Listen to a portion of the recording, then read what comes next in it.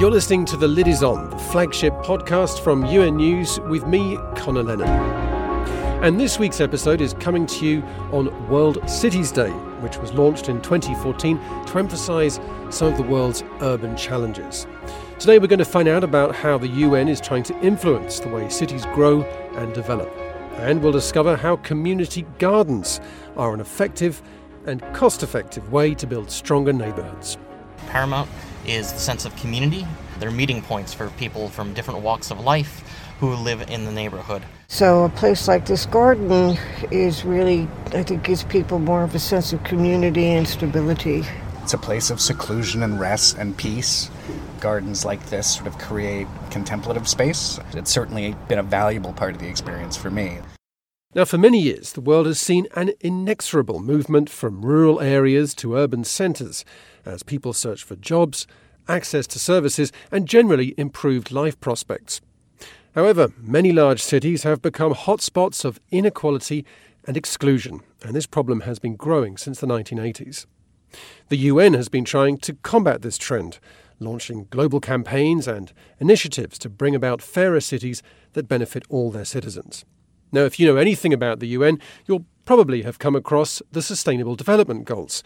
These are 17 ambitious targets agreed by United Nations member states to bring about a measurable improvement to the world by 2030. The 11th goal is about making cities and human settlements inclusive, safe, resilient and sustainable. And that just happens to be the theme of this year's World Cities Day. Chris Williams is the director of the New York office of UN Habitat. Now, this is the UN agency concerned with sustainable urban development, so this is very much his patch. On the eve of World Cities Day, I visited him at his office in UN headquarters, and I asked him what role the UN can play in making cities better places to live. UN Habitat is mandated to try to support member states, cities, non-government organizations, private sector to wrestle with rapid urbanization, which is happening most intensively in sub-Saharan Africa and South and Southeast Asia, but is a global challenge because cities are dynamic and they're constantly changing. So our task is to work with governments and non-state actors to try to improve urban development so that it's a force for economic growth, for dealing with social inequality, and of course wrestling with climate change. Globally, inequality is rising. That normally happens with rapid economic growth. It's rarely distributed evenly. The challenges for making economic growth more equitable are not limited to taxes. They're not limited to redistribution of fiscal or financial infrastructure. It's also very much a part of what we call spatial planning, both at a national level as well as within a municipality, to better use space, land in particular, to avoid geographical segregation. These are things that are not necessarily terribly expensive, but can have enormous implications in terms of harnessing the economic growth that's happening in a country and making it more accessible to all. Chris Williams from UN Habitat talking about spatial planning, using space better. So what does this mean in practice? To find out, I took a short ride from UN headquarters down to the East Village neighbourhood of New York City to discover a secret weapon in the battle to make the Big Apple fairer and more sustainable: community gardens. I headed to the beautiful Bijou 6BC Community Garden.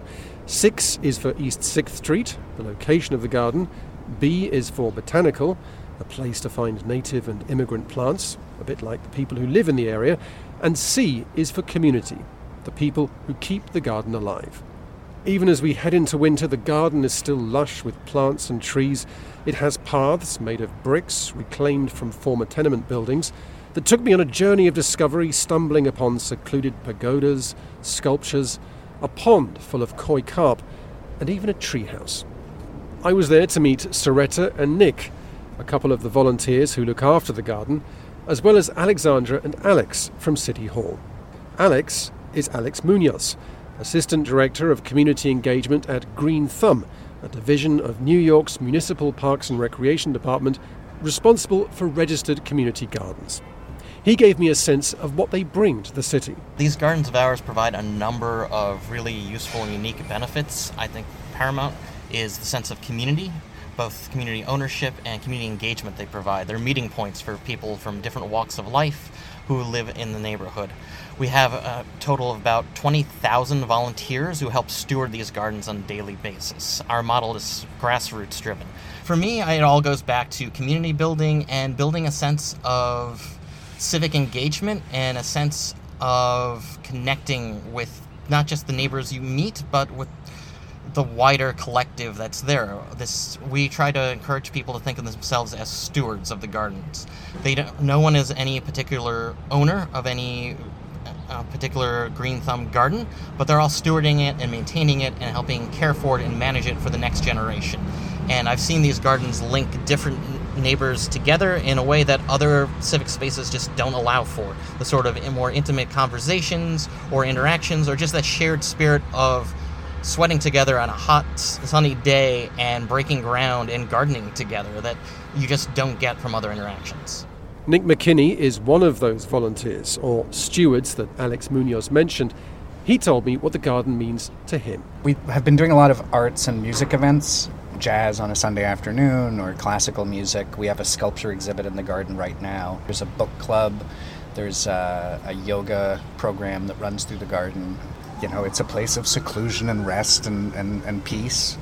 It is a very dense city, and I think that gardens like this sort of create contemplative space. It's a place for people to meet where they can get involved in their community. It's certainly been a valuable part of the experience for me, especially as the neighborhood changes, that, you know, I get to know my neighbors. And that's in a city where I think community is becoming maybe harder to build because people are transient.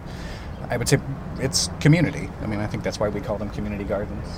And I also met Soretta Rodak, a long-term resident and also a board member of 6BC.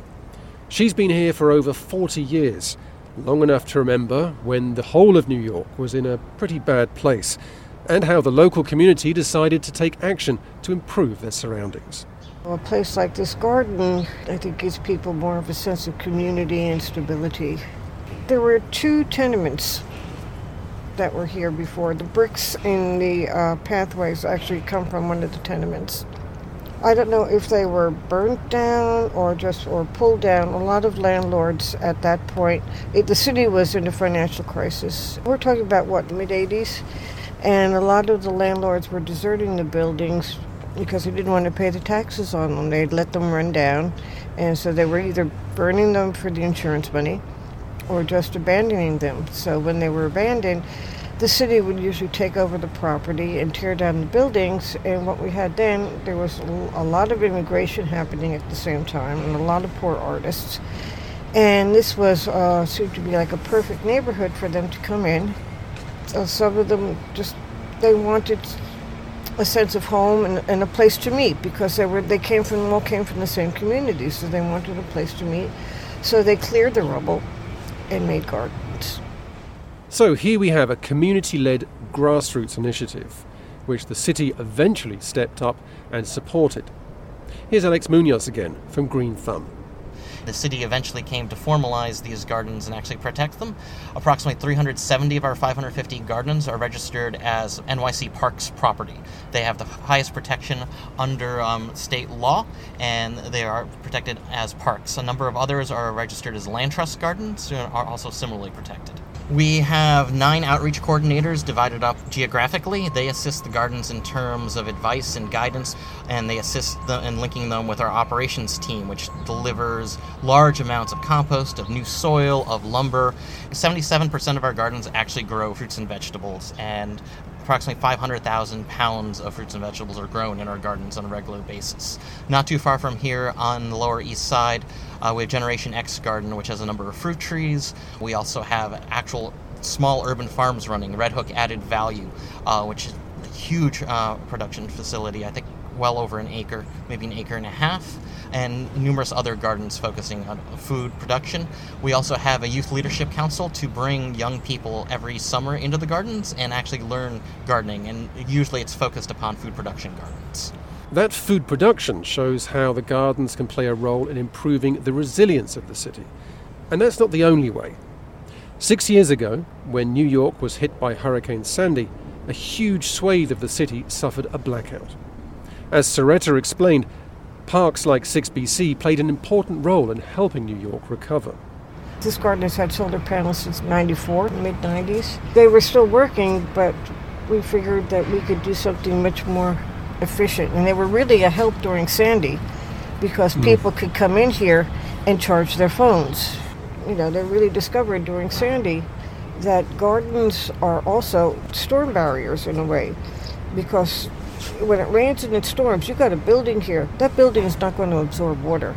It's going to just flow out and flow into the streets and flood. Places like this absorb water, so they keep things from flooding. Alexandra Hineker runs a program at the New York City Mayor's office called Global Vision Urban Action, which links the city's development goals to the United Nations Vision for Global Sustainable Development.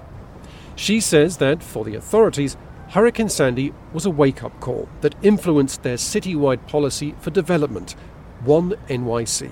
One NYC is New York City's local sustainable development strategy that was agreed in April of 2015.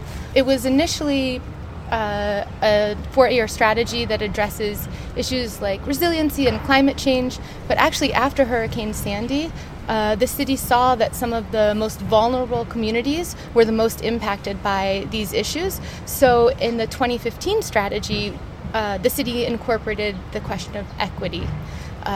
So the strategy looks at sustainability, resiliency, growth, and equity. We have huge ambitions, and so when the Sustainable Development Goals were agreed by all of the countries in the world, we sat down and we simply mapped these two strategies to see where there was crossover. And that's when we launched the Global Vision Urban Action Program in December 2015. Some people might say, well, this is fine for New York to do. New York is a rich city and a rich country. Do you think that many of the things you're doing here would be applicable to other big cities around the world that perhaps don't have the same resources that New York does? Absolutely, and I think that that's the benefit of using the Sustainable Development Goals as a framework to talk to other cities and countries. Like, if we were just to go up to some city, start talking about community gardens, it might seem really hard because they have a different context and be comparing apples to oranges. But by using the framework of saying we're trying to achieve green and accessible spaces under Sustainable Development Goal 11, and this is what we're doing, and they say, oh, well, this is what we're doing, we can start having a discussion. And I also want to emphasize that it's mainly an opportunity for New York City to learn from other cities and countries how we can do better. Back at UNHQ, Chris Williams from UN Habitat agrees that there is a growing trend of cities around the world learning from each other. A welcome phenomenon, he says. He also welcomes the collaboration between citizens and city authorities that we saw at the community garden. He says it's essential if we're to see fair, resilient and sustainable cities. In general, cities recognize that those that are responsible for urban planning, with their technical expertise and their political obligation to fulfill the needs of the city, are part of the solution, but they really need to open up and let the innovations that are emerging, particularly at community level, but also within the private sector, be part of their planning solution. It's not just the community gardens, it's also the way waste is managed in New York City and many other urban areas is coming about through many, many innovations of not only how the city disposes of its waste, but how less waste comes to the city, and looking more systematically at how to minimize the organic waste that ends up in landfills. This is happening as much in sub-Saharan Africa as is in major cities in Europe and North America. So, another is transport. If you look at Quito, Ecuador, you look at Nairobi, certainly most of the northern European cities and many cities in the United States, bike lanes, rapid public transport, streets for public use on alternate days, all of these kinds of innovations seem to be happening in municipalities at the same time, making cities much more livable, which is both a decision on community initiative, because these things wouldn't happen if people didn't take advantage of those spaces and demand for them, and it wouldn't happen if the city wasn't open to reorganizing space, public space, in a way that was more beneficial to the society as a whole. Chris Williams from UN Habitat, ending today's episode. Now, if you want to find out more about UN Habitat, you can just search for their website, search UN Habitat, or search for World Cities Day. And if, like me, you're in New York and you want to get involved in your local park, just Google Green Thumb New York. I'm Connor Lennon. See you next time for another episode of The Lid Is On from UN News.